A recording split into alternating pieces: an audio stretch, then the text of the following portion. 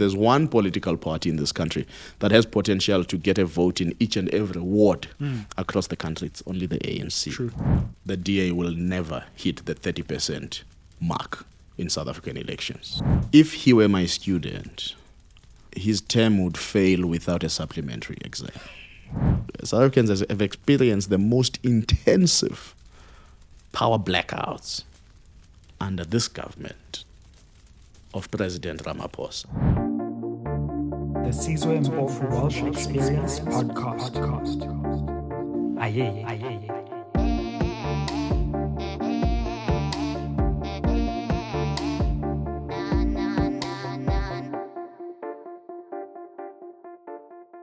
Spread the fire. Welcome back to SMWX. And today I am extremely excited to welcome back a regular guest of this show, one of South Africa's most insightful and incisive thinkers when it comes to politics, what's happening. And today we are going to have a fascinating conversation about 2024. Where do the different parties stand? How do we assess President Ramaphosa's term in office? And more. So be very grateful. Be appreciative, show love down in the comments below for none other than Mr. Lukhona Mnguni. Nkokeli. Dogote. When are we calling you Dogotela? This thing is taking very long now. The country is burning. We can't be doing PhDs. We can't be behind theses and keyboards. Lest I become a keyboard warrior, my leader.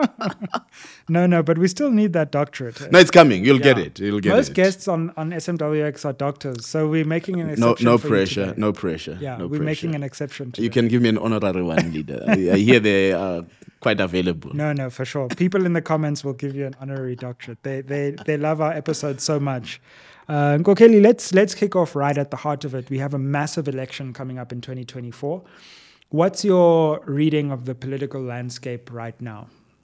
Sure. It's. I've been talking about a political landscape that is characterized by nervousness, where people are trying to really make all forms of calculations as to what it is that might happen in 2024. And I think the biggest one is the big elephant in the room of the 2024 elections is whether or not the ANC will lose elections. And I think for the onlookers, that's what keeps them occupied and trying to think. And we've had a long chat in one of the previous episodes about life beyond the ANC and the need to begin to think about that.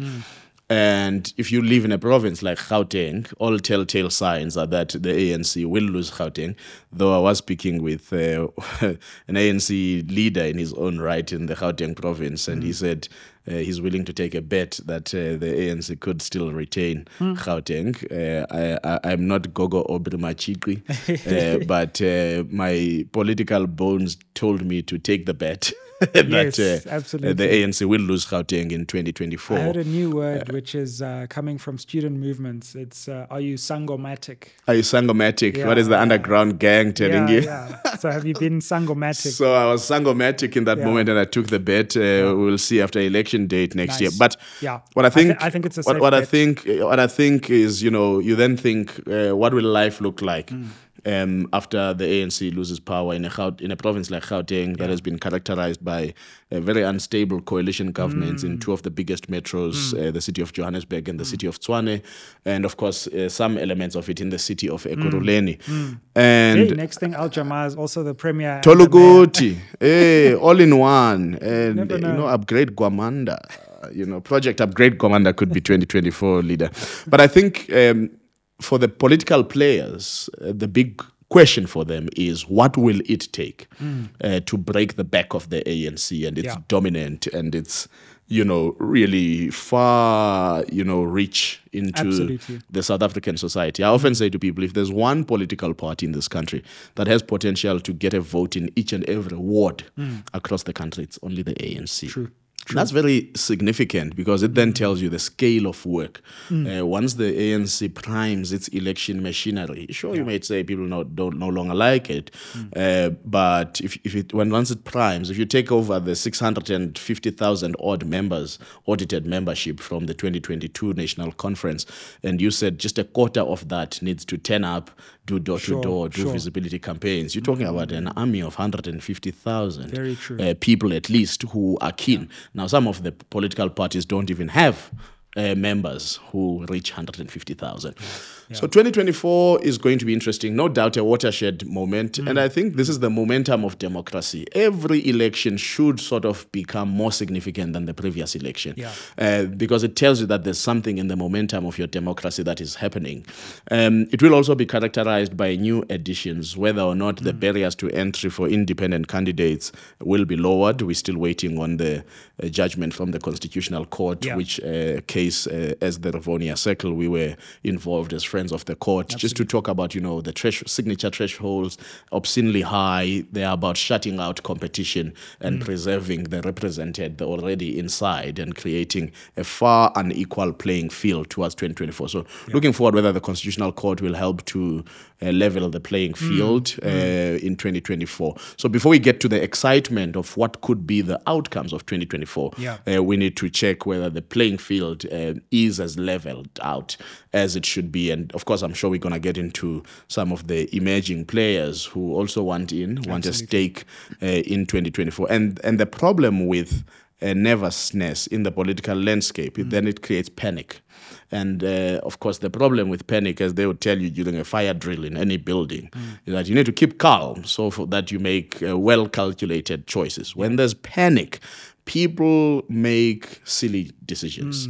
And those decisions have, unfortunately, in the context of elections, far-reaching implications for any country. Let's come to some of the polls, and I wonder how you respond to them. So what we've done on this channel is we've taken an average of the most recent 3 polls, so SRF, Ipsos, and the Brenthurst Foundation. And I wonder how you respond to the numbers. So when we averaged it out, the ANC was sitting at 43, the DA was at 25, but the SRF had put them at 31, which disproportionately affected that outcome. And then the EFF on average was at 15, which left 18% still up for grabs or undecided. How do you respond to that? Do you think that that's a decent assessment of where things stand at the moment? Well, I think let's first talk about the polls that have recently come out, including the DA's own internal poll that placed them at 32%. Yeah, and the ANC at 39%. Now, that is impossible. The DA will never hit the 30% mark in South African elections. Impossible. Now, this is me being sangomatic again. Sangomatic. What the DA might actually do in the lead up to 2024 is impugn the perceived credibility or the little that is left of polls, particularly election polls. And I think it's a message that we must amplify, that people must not skew methodologies to such an extent that they create self-fulfilling outcomes. Of course, it's a funding thing. So if you go to funding possible, funders, and you say, look, there's a chance I might be at 32% next year, but I need your money to make it happen. Funder is thinking, sure, that's a big shoot from about 20% to 32%. Clearly, you've turned the party around because in 2019, national and provincial elections, after the results came, you actually did an investigation. You actually got rid of your party leader in Mmusi Maimane because the party had lost just about 2% of the vote, and you were blaming him for losing the vote, particularly to the Freedom Front Plus. And now that you've gotten rid of, clearly you've done a massive turnaround and suddenly you are appealing. But in what universe, when the DA, since the departure of Mmusi Maimane, has lost Herman Mashaba, who has formed Action SA, has lost Mbali Nduli, who has now formed an organization, Groundwork Collective, which is motivating young people to vote, has lost Makashule Ghana, who has co-founded Rise Mzansi, has lost the likes of Phumzile van Dam and so on. The DA has reached its ceiling with white voters.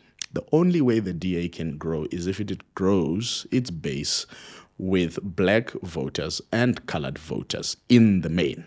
Now, it is losing ground, particularly in rural parts of the Western Cape, in terms of colored votes, to the Patriotic Alliance. It is losing ground with black votes because of even marching against questions around employment equity. In what world where you think you want a country that transforms, that unburdens itself from the legacy of colonialism and apartheid, and you work against that actively and you campaign against that publicly, and you think you will still attract the black vote? So and I'm raising these fundamentally to show the skewedness of the polls that are amplifying a growth of the DA. There are certain ingredients that need to be in place for the DA to grow. Now, a DA that is going to campaign in the Western Cape, for example, with 3 white men in the main, Alan Winde, Jordan Hill-Lewis, and to an extent J.P. Smith as the leader there in the city of Cape Town, with John Steenhuisen at the helm. You don't have a formula that says to South Africans we are inclusive, we are representative. In fact, you've got a regression that simply says we're taking it back to, what Lindiwe Mazibuko in one Business Day article many years ago once called a white male brains trust of the DA. That's really what the DA has become. So if you think of what it would take for the DA to grow versus what the DA has been doing, there's quite a mismatch there. And I think one of the last points on this, somebody said they were actually called and asked if there were to be an election tomorrow. Would they vote for the DA? And they say no. And then they say, who would you vote for? And then they give a list of parties. But that list of parties was not exhaustive. It was really of the main competitors. Therefore, the outcomes of that kind of study are going to be biased in terms of giving distorted outcomes. The best way to ask this question is, as you'd know, leader, from a research methodology point of view, is to ask it as an open-ended question. If there was an election tomorrow, who do you vote for? Not give people limited and constraining choices, because therein is built bias in the study itself. But let's track back a bit to the averages that you are talking about. I think that the Brenthurst Foundation study and parts of the Ipsos study are much closer to reality than possibly the SRF study and the DA's internal study, in the sense that, yes, the DA will probably hover around the 20% mark. The DA has strength in what we call differential turnout, which means it turns out its base. Its supporters, it achieves at least probably 70% voter turnout of those supporters of theirs,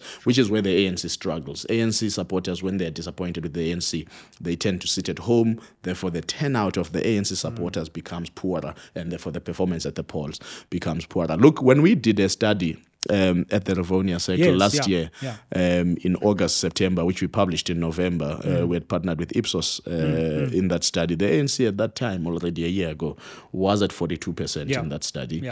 The EFF had shown some growth, and I think it's testament to a growing, resonance of its message with certain bases of our population. We can talk about the limitations of their strategies in terms of some of the research that I've done later. The DA in our study had dropped just below 20% at the time. And then, of course, Action SA was sitting at about 5%. If you look at that study now and look at the either Brenthurst or Ipsos, Action SA has sort of dropped some support. And you would probably note it's partly because of a number of reasons. After their policy conference, Herman Mashaba himself has had to walk back certain policy positions. You'll never hear Herman talk about the death penalty again. You'll never hear Herman talking about, deporting people. And some people were attracted by that loudness. But I think what has hit home for Action SA is that whilst those things might, play to that gallery that wants to hear, but it actually makes you move out of the center of inclusive politics, and that South Africans, in actual fact, in their majority, they still do want to build a united society. They still do want to build a society that has as little discrimination as possible along gender, sex, religion, ethnic background kind of lines. And I think the more you do your research in trying to understand the pulse of South Africa's society, you actually realize that you profit little in the long-term picture by amplifying divisive politics. And I think that's where things are. And of course, there is still a very strong block of people. It hovers between 12 to 18%. It depends on how you ask the question and what time of the year the study is. And those people are undecided in terms of who they'll vote for. And it's a huge catchment of the voters' roll. I mean, the voters' roll this past weekend just grew from 26.2 million to 26.8 million. So if you've got 15% of that undecided, you're looking upwards of 3 million people. So let's start looking at the ANC here, because I think one of the big headlines that comes from these polls, actually, no matter which ones you look at, is that ANC is below 50. Is that your current reading of the ANC? Because there was some period earlier this year where it looked like, oh, hold on a second, they're starting to regain lost ground. It could be 48, 51. What's your reading of the ANC? Because if they fall below 45, as some of these polls are suggesting, that's a historic game-changing moment in the history of this country. But if they get 49, well, it's an important election, but it's still more of the same in some ways. No, absolutely. It would be historic. It would actually be monumental loss for the ANC, because since 2009, the ANC has been shedding about 4 to 5% of its support from election to election. So from 2004 to 2009, coming back from those heydays of two-thirds majority and so on, 69 coming down to 67 or so, coming down to 62%, and then from 2009 they lose about 3 or 4, they come down to the 65 sort of area, come down to 62%. In 2014, come down to 57.5% in 2019. And if we say the ANC can drop below 45%, that would mean shedding over 13% of its support base. Now, the ANC has always managed a base of at least 10 million votes. So that would mean an ANC that's possibly at 8-point-something million votes, and that would be significant. Or still hold its 10 million base, and other parties try differential turnout and actually enthuse the electorate and achieve a higher voter turnout and round that 10%. Is that possible? We can talk about where we think the psychographic nature of South African is insofar as electoral politics is concerned at the moment. But I think the biggest challenge for the ANC is that they have not defined an election strategy this time around. And whether or not the decision to move somebody like Fikile Mbalula, who was, for all intents and purposes, acknowledged as someone who can prime, the election machinery of the ANC as head of elections, to move him to the responsibility of Secretary General, where the fundamental business there is not just to prime an election machinery, but it's actually to hold the organizational structure intact and together. And you've got far-reaching powers. And whether or not that power has not, contaminated his ability to help galvanize the election machinery. And I think that's going to be a huge test. Already you've seen some blunders over the past weekend, such as, them trying to amplify how the ANC has been responsible for transformation, using the picture of the Deputy Chief Justice, Mandisa Maya, and the Office of the Chief Justice, really coming out guns blazing and rebuking that. And they've had to apologize and they an egg on their face. It's almost like they can't get anything right in their machinery. And whether you follow their leaders, President Ramaphosa was here in Gauteng over the voter registration weekend. Gwede Mantashe was in KwaZulu-Natal. Paul Mashatile was in Limpopo. You are not getting the kind of energy that you usually get and aura that you usually get around ANC leaders. And of course, if ANC is to lose power significantly, it means that it's going to lose a majority in KwaZulu-Natal and in Gauteng province. These are very, very important provinces in terms of that calculation. And we've seen the resurgence of the IFP support, it taking back certain, ground from the ANC, particularly in the northern parts of KwaZulu-Natal. And the ANC's response to that doesn't seem to be clear to me. Doesn't seem to be intact, and they don't seem to have a localized strategy that is to re-galvanize its supporters. And I'll make an example. Besani was out somewhere in South Coast and speaking to an old chap there in one of the areas closest to the areas of Potchefstroom Margate. And this old man says, no, we were the ones, fighting on behalf of the ANC, fighting against Inkatha Freedom Party here in this area. And he says, but some of you don't even know me. And he admitted that, no, I don't know you because I'm not from here.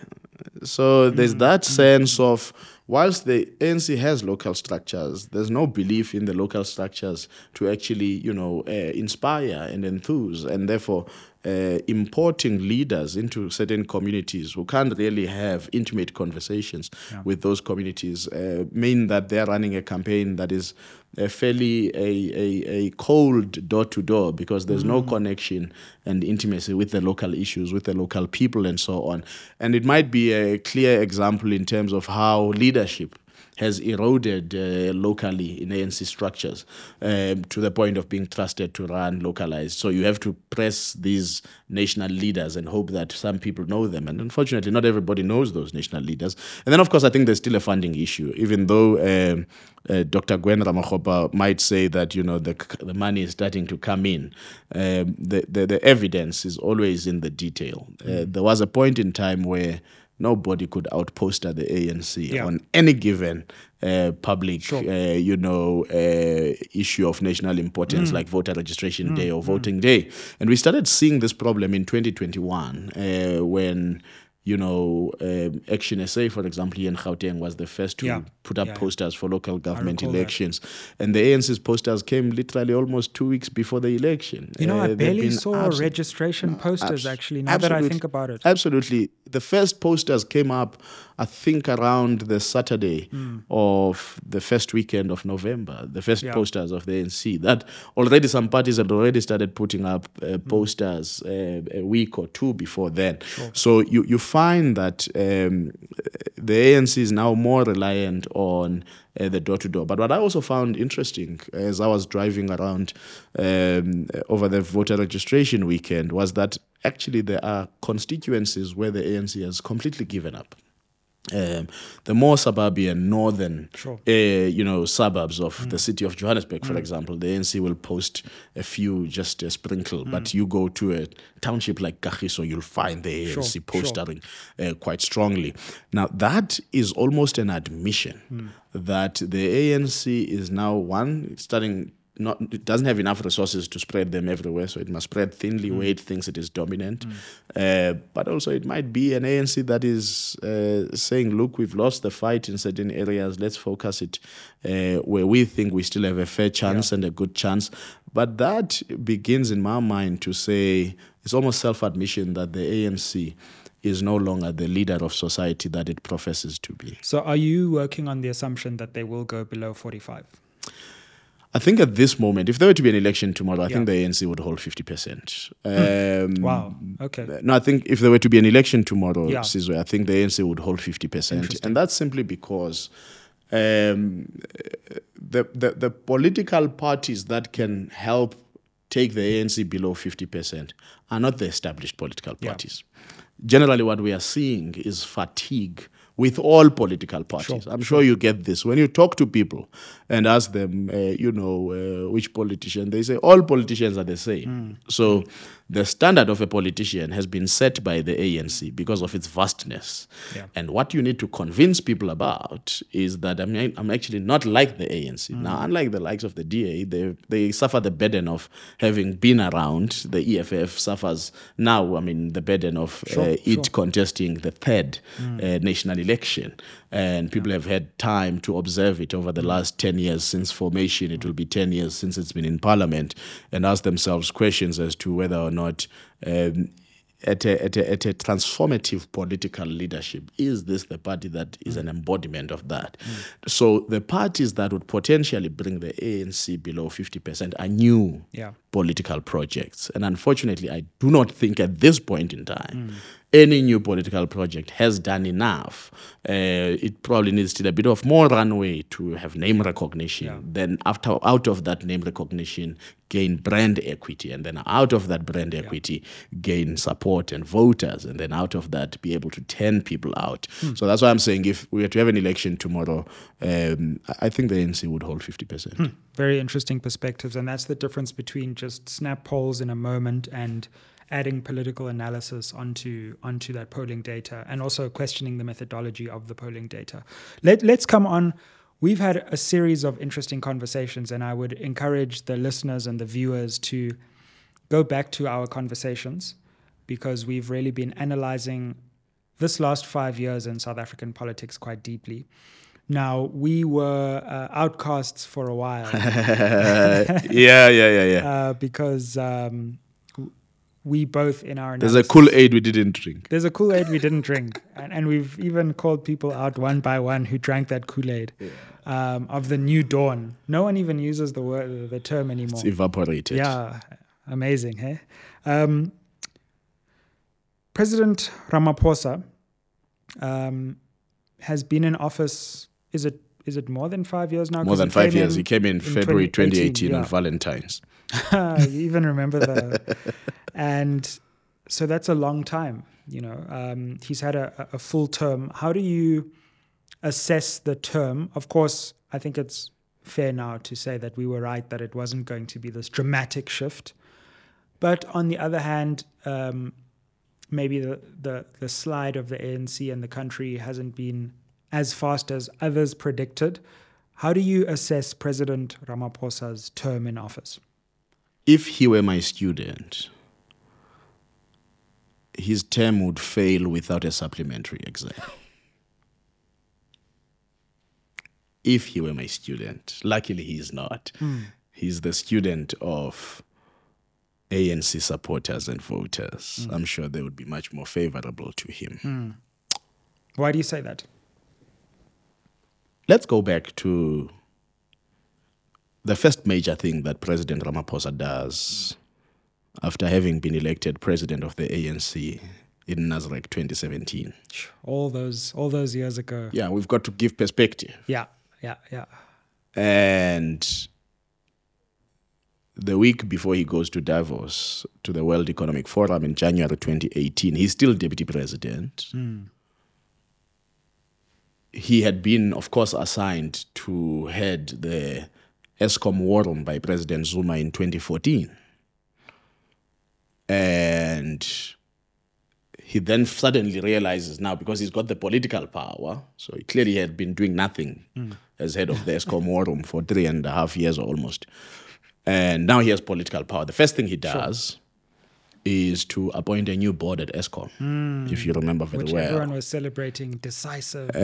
Of course, everyone was celebrating it, and that's the first thing that some of us called out with the likes of Kantipai, Kaya Stola. I don't want to talk about the Dr. Stembele Mbete. I mean, the people who didn't drink the Kool-Aid, Angelo Fick. I think they deserve a shout out. They deserve a shout out. When you're looking for political analysts, look at those who have got things right, especially when it's unpopular. Absolutely. And it was unpopular at that time. You suddenly started getting less calls for interviews because you were not speaking the language of the moment.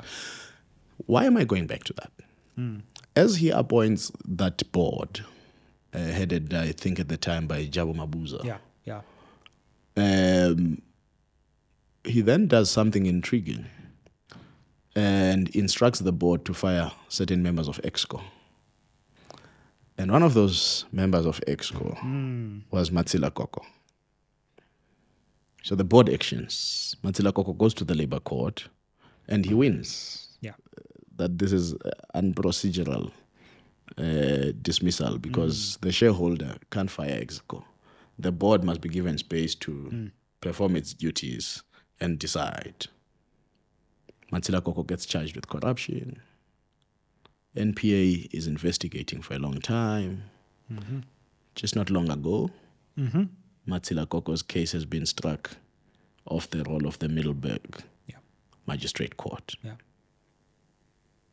That's the legacy. Adding to cases like Nulane. So it's actually hard to see which big corruption victories that were promised have been scored in terms of not just investigations and commissions, but actual outcomes. I mean, the Guptas have not even had to come home to unfreeze some of their assets. They've done it all the way sitting in Dubai, just instruct attorneys. There was a whole fanfare as to how the next National Director of Public Prosecutions was going to be appointed. Much celebration about the process. Much celebration about the process. Much celebration about the first speech that Shamila Batohi gave. And again, I said after she gave that speech, this is not how an NDPP speaks. You can't promise us to stop state capture. You are a prosecutor. We want you to prosecute the offenders. state capture will be stopped by politicians, not you. Sure. Right? And I'm using the state capture term loosely. But she gave a huge speech, which was a political speech. Yeah. And for me, the wheels came off that moment. And I knew that not much was going to happen in terms of prosecution. You don't put a political speech orator as a prosecutor. You put somebody who speaks the law and puts systems in place to ensure that prosecution happens. This thing that we are seeing of cases being withdrawn, cases being struck off the roll, no big fish really being caught, starts to make the naysayers question, are these processes just used to abuse, to publicly persecute rather than prosecute? Absolutely. Look objectively at what Matshela Koko has been through. Obviously, there's the state capture inquiry and various pieces of evidence were led there. But, I mean, how does the NPA not have the wherewithal to come to court with something? And these endless delays have actually been adverse to his rights. No, of course. I mean, when you arrest me, the only time the Hawks made a plea was when they arrested the former mayor of the city of eThekwini, Zandile Gumede. They said, we are arresting her not because we have already gathered enough evidence against her, but we actually want to remove her from the city so that she doesn't tamper with evidence. Because so the reason is given there, and you sort of can accept that. Sure. But when you arrest somebody and pretend to be trial ready when you are not, there's something wrong there. Yeah, absolutely. I'm not sure what it is and what we should call it, but there's absolutely something wrong there, because in the eyes of the public and in the court of public opinion, because there is the court of law and there is the court of public opinion. You have already placed me squarely in the court of public opinion. But in the court of law, you are static. There's no movement. And yet it's only what happens in the court of law that could either acquit or convict me in the court of public opinion. And if the court of public opinion has convicted me and nothing happens in the court of law, I might never reframe the court of public opinion. And particularly if you are a senior person whose movements, whether career-wise, whether business prospects-wise, is dependent on you being acquitted in the court of public opinion. So there's something fundamental about our criminal justice system, the capacity of the NPA. I mean, you remember, Steinhoff donating to the NPA for Steinhoff to be investigated by the NPA. So the point I'm making, they said President Ramaphosa would win the fight against corruption. Yeah, that was a key plank of his promise. That's why I'm starting with this story of Matshela Koko, because it tells me that where are we now? 5 years later, almost 6 years later, at least on that one score, because that was his first entry of attack. I'm going to attack ESCOM. I'm going to remove this chaff that is screwing over ESCOM and, eating. You can't be so bold in that office. Can't your intelligence and everything else has not briefed you properly that you've got the right person or not? Or you've got the correct capacity within your state to then prosecute these people. So that's the journey of failure. We can then touch, a new dawn that promises a great sun, which has left many South Africans in the dark. South Africans have experienced the most intensive power blackouts under this government of President Ramaphosa. It has been characterized and haunted by the darkness, in practical terms, of our streets, of our homes, of our neighborhoods, and dare I say, of the dreams of South Africans. Yeah, it's funny to think how much hope there was in that moment. But one of the interesting things I saw, it was a presentation by the chief economist of ABSA, actually, at a conference I was at recently. And it showed business confidence versus effectively the financial sector's investment into the economy. And what happened when President Ramaphosa became president is that you saw business confidence returning to roughly not negative, but just neutral. But investment weighted. And that was a moment where the economy had a chance to say, okay, we've restored some confidence, but we're now going to take the next step so that more investment can rush back into the economy. And at that moment, when investment was still being held, but confidence was relatively high, nothing happened. And the investment stayed. And confidence began to fall again. And that's roughly where we are, because we could talk about load shedding, but we can also talk about just baseline economic performance, growth, unemployment, inequality, private sector investment into the economy. All of those have largely stayed stagnant despite all these promises we've got of an economic turnaround. No, because money doesn't follow promises. Money follows action. And there's been very little action. And I think, Sizwe, to an extent, in actual fact, what happened in 2018 was not hope. I think people went into a self-induced therapy to say, after former President Jacob Zuma, surely it can't get any worse. And therefore, let's have a moment of sigh and breathe and hallelujah. I said to you in one of our interactions, unfortunately, the business of accountability does not take a break. Yeah, absolutely. And what happened in 2018 is that the business of accountability took a break. Very much so. Because, finally we were rid of umsholos. And here is this promise. And again, it's how we make reality out of our own imagination. Yeah.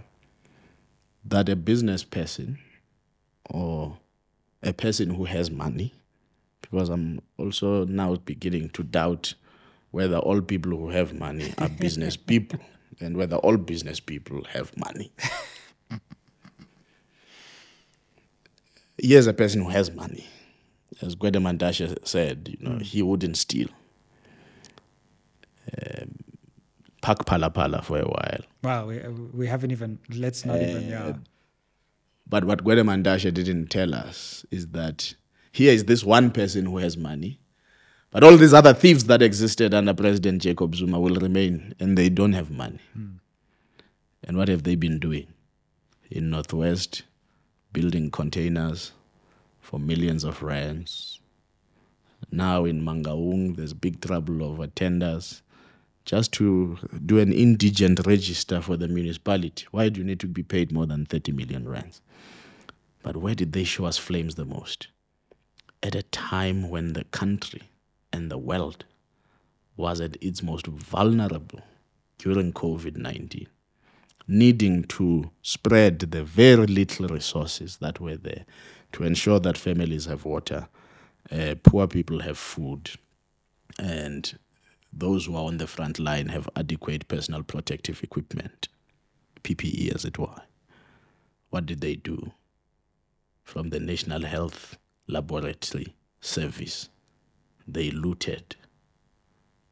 They looted from food parcels meant for poor people. Councillors were not delivering food parcels. They were holding them for themselves. Others were reselling them. Now, in that environment, business confidence can't grow. In that environment, private sector can't invest. Leave these spoof investment conference pledges that have been happening. A company comes, it says it's making a pledge in the investment conference. When you go back to their annual report 2 years ago, this is part of the investment that they had already promised they would make in any case. All that they are doing is to read out their annual report from 2 years ago publicly in terms of capital that they were going to set up anyway for reinvestment in the company. So you've got a problem, and it's a big problem, because the other thing that President Ramaphosa has done is to build a parallel state. This is why you get Business for South Africa saying, no, they've made some gains. They now have 3 common areas of agreement to work with government to second people. It's ESCOM, and this is why you will hear my dear sister at Business Leadership South Africa, Busi Mavuso, telling you which units are going to come back on, are going to come back, if we were to say, commissioned online in Kusile, in Wewe. It's because they are inside Binekant. Sometimes the business knows more than some people in government what's happening at ESCOM. And that can be, some people in the short term might think, okay, well, at least we're stabilizing the situation. Who elected and who appointed business leaders to be so close to running the state and without any process? And the problem is when we say business leaders, we confuse society because then society thinks there is a separation between business leaders and business owners. Sure. The question we must ask is, what does it do to fairness of business practice to the country when a few business owners are so close to the state with a vested interest in those things they are helping the state with via their businesses? What of those business owners who have no foot inside to the proximity of the state?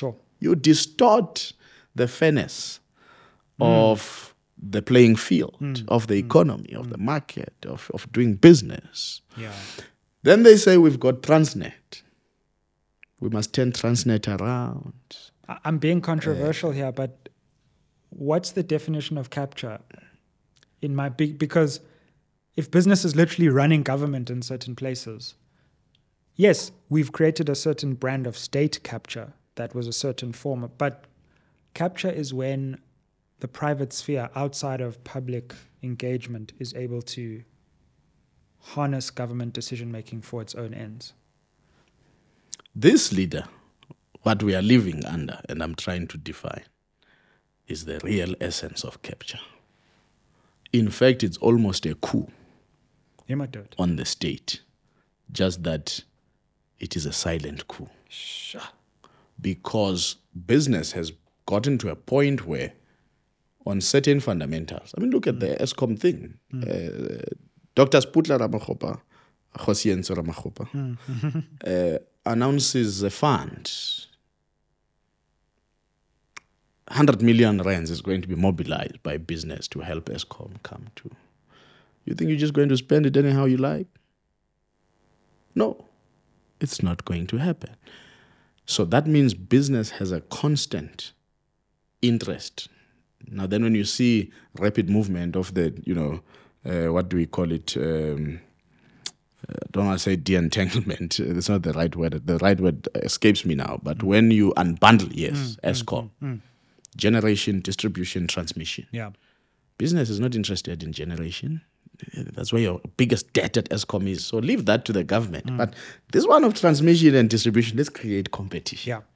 But now they are self-defining the rules. So now you have a problem where business. So when Transnet says the Durban line to the Vaal or the train line or the whatever, we want it to be taken out to private players. Who are going to be these private players?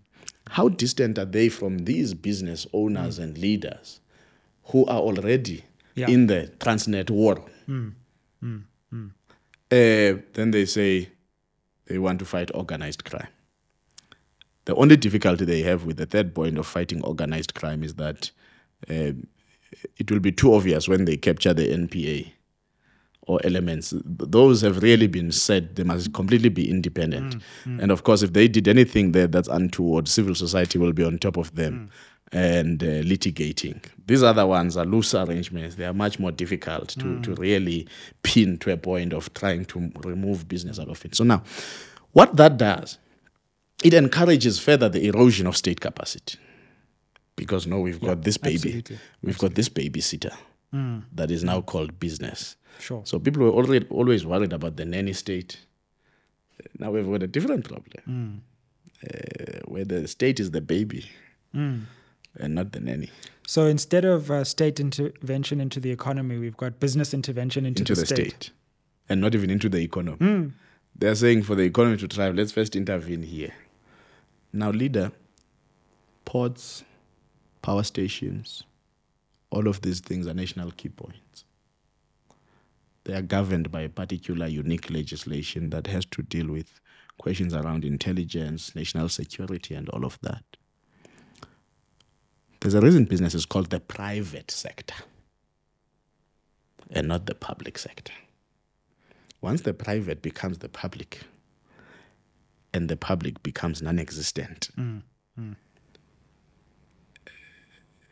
you are in a world of anarcho-capitalism in political science terms. Yeah, anarcho-capitalism. Because clearly, government must run nothing and the private must run everything. And just use government as this like shell that appears to be public. Yes. And then what of the regulatory ability of government? There is none. Last point. President Ramaphosa says, I need somebody to cut red tape. He appoints a very lovely gentleman, Babu Sipongos. Can't fault him for nothing. In his days in the mining sector, Sure. he led one of the best BE schemes that were about empowering the employees right down to the lowest paid worker in Exaro. Can't fault him. But how can you cut red tape when you are not in the system? What's red tape? You are simply saying as the president, in my government bureaucracy, there are things that frustrate the ability of businesses to thrive. But do you know what? These things are in law, in humans, and in inefficiency. That is within the state. Then you say, come Sipongosi out of retirement, cut red tape. You are passing the buck. Sipongosi can't cut red tape in government. He's not in the system.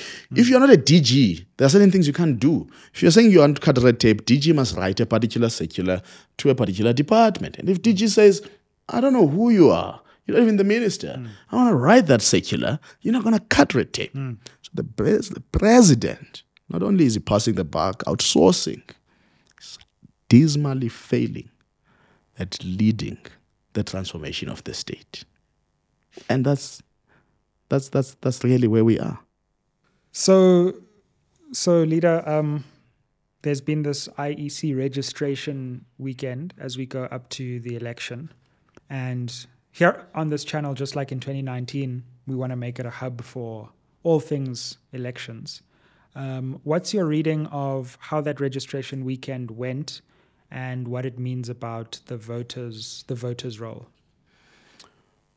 Well, it was an interesting voter registration weekend. I think more political parties could have come out, more to galvanize society towards, registering to vote. The IEC could have had its machinery a lot more organized and as well, as you would have seen, their posters came up like in the week of voter registration. They started flooding the streets with their posters. Yeah. And now I see billboards that are coming up that were not there before the voter registration weekend. Now they're there. Of billboards that were, it's a bit of a mess. I think we need to talk to our leadership at the IEC just to plan better. Sure. They must just give SMWX, an ability to talk to young people about the election and give you the platform. Come to your platform, and I think they say they've been trying to be innovative. They've launched a WhatsApp bot and so on, but I still think not enough in terms of connecting the conversation with young people. Sure. And I think part of the problem is that in the South African context, we are still framed around voter education because. Education, my leader, as you would know, means that you have certain knowledge deficiencies that can only be sharpened through education. You have certain empty vessels that can only be filled through education. And it's not that hard to figure out. Like, I vote in order to do something. Most people understand that. Now, people understand what voting means. Yeah. So this is why where I work, we've framed it as voter conversations, not education. Because education means I've got the answer, you need to listen. Yeah. And if you don't listen to what I tell you, I examine you and you failed. If you don't go vote, you failed. Whereas conversation is about beginning a negotiation exercise with society to say, sure, I get why you might not be voting. These are the things that you are despondent about. But let's cross-check those against what your non-involvement in the process could actually mean. Yeah. And therefore, what could be the benefits of your involvement? That's the kind of thing we should be doing. However, it takes more time, leader. It's like development. It's like the real development, leader. It's undesirable because it takes time. People want to do quick fix projects. Yeah. And this is why we don't achieve sustainability of our interventions, because we don't have the patience. Voter education, as they call it, cannot start in the year of the election. It's a continuous process to engage society on their views and why they are losing trust in politicians. Yeah. So if research tells us that trust in politicians in South Africa is below 40%, why do you think people will be enthused to go and vote for people they don't trust? We enter into relationships with people we trust. And that's why when trust erodes, the relationships break down in the workplace, in family, anywhere. Where there is no trust, relationships break down. Yeah. Yeah. That's very important. The question is, how do we rebuild trust? And our political leaders also have a responsibility here, but also voters. That's why we need to enter into a conversation. We need to say there's a spectrum. Which politicians do you trust the least? Sure. Which politicians do you fairly trust, even if you don't trust them the most? And then make choices out of that. Now, people say it's choosing, the bed amongst the West. Well, leader, if you're a farmer and you've got a terrible harvest of maize meal, and where I come from, Ngabe Mampondweni, city, umdlungu, spoiled maize meal. Umdlungu, you can't even get a few corns for the chickens. You just take it to the pigs. It goes there immediately. Then as you look, there's the better one. Half, your maize meal is kwebu. I must lose my line. It's kwebu sombona. Half of this maize meal thing from the garden is rotten. Half of it is not. Sure. Like Kuba leader, the one that's not rotten, you feed your chickens. And then the good one, you leave for yourself. You eat. Now, that's where we are in South African politics. Kukhona umdlungu that must just be sifted out and given to the pigs. There's the kind of stuff we can work with. We might not have the most refined of the maize, and we must make those choices. You can only do that through a conversation, not through education, because your educating is fundamentally on a wrong basis that at all given times, you should vote. Sure.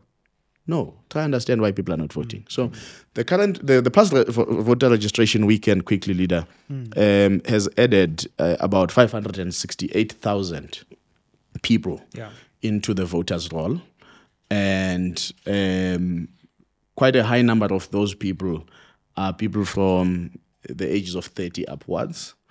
If you look at the voters' roll today, we still have a massive under-enrollment of the cohort of young people between the ages of 18 and 19.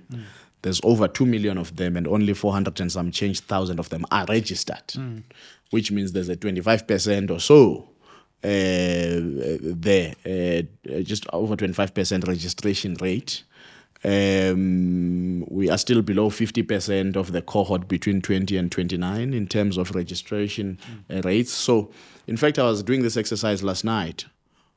There are just over 13 million people who are eligible to vote but are not registered. Of those people, about 10 million of them are people who are 39 years and younger. And of those people, 6.6 million of them are people who are 29 years and younger. It's a very significant thing because what it tells you is that there is a lot of work to be done with younger people to register. Yeah. But it's also beginning to show us, leader, if you were to look at the participation rates across provinces, of the 2.9 million people, majority of those people were people who were just going to check their registration status. They are already registered. And some and a lot more of them were checking their registration status in the same VD where they are registered. You had high participation in Gauteng, well, fairly high in Gauteng and KwaZulu-Natal, but very disappointing participation rates in a province like the Western Cape, which is interesting because, as I might shock you, is that the Western Cape is my blind spot province going into 2024 elections. It's the province that we don't want to talk about, but it's the province that's also vulnerable to a coalition government. So the voter registration weekend tells us that not too many people are enthusiastic about becoming first-time voters. The second part is that it's telling us that achieving high voter turnout is going to be extremely difficult.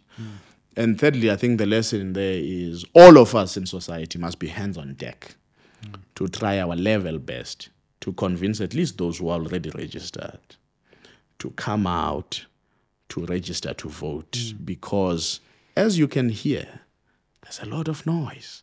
Yeah. We've always said it's a noisy democracy. But man, the decibels keep going higher and higher. Absolutely.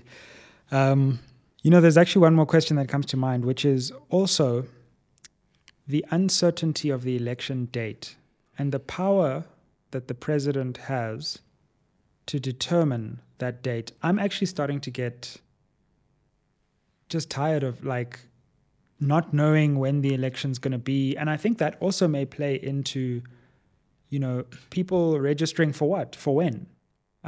We don't even know when the election's going to be, and it could be in 6 months. Whereas in other democracies, in some democracies, they never know exactly when the election will be. In other democracies, there's a set date.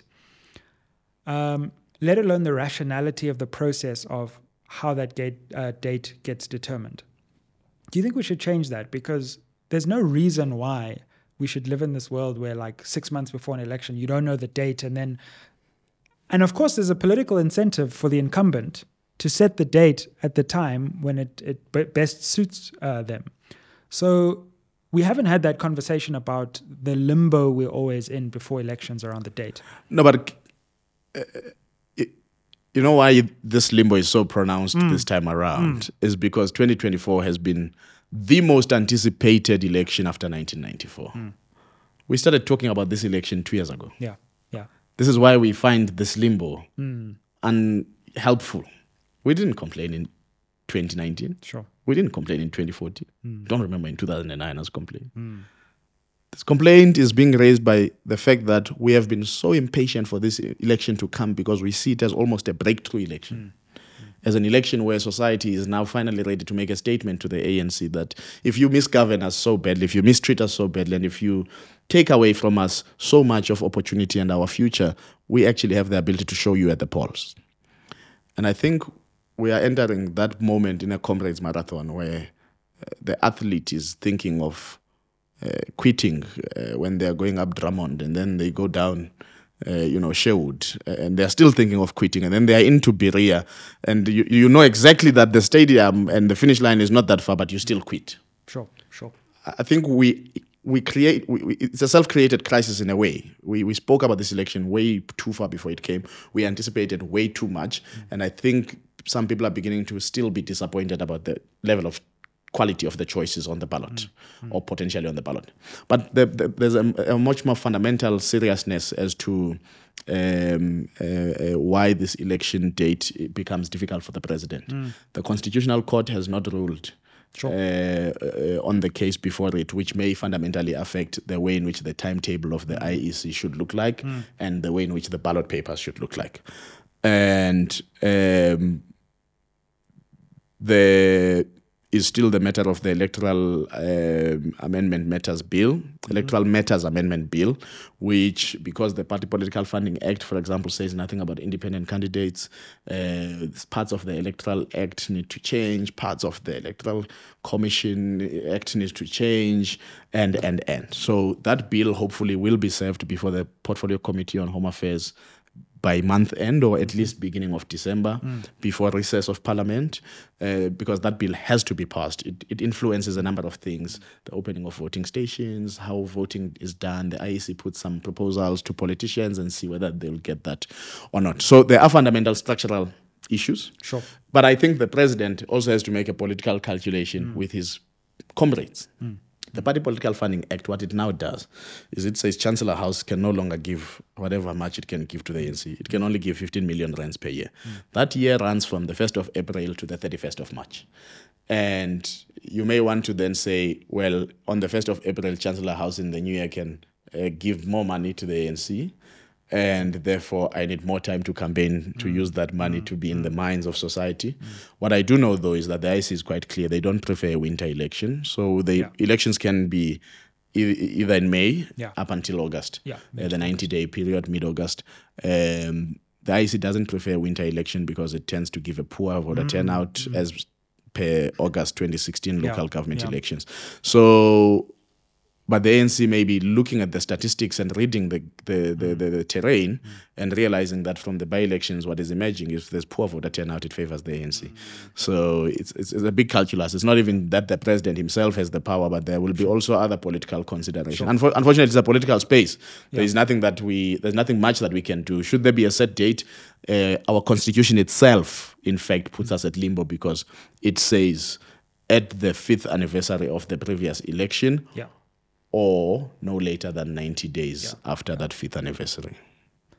Kokeli, let me release you to your world of obtaining a PhD, political commentary and activism. Writing a book, apparently.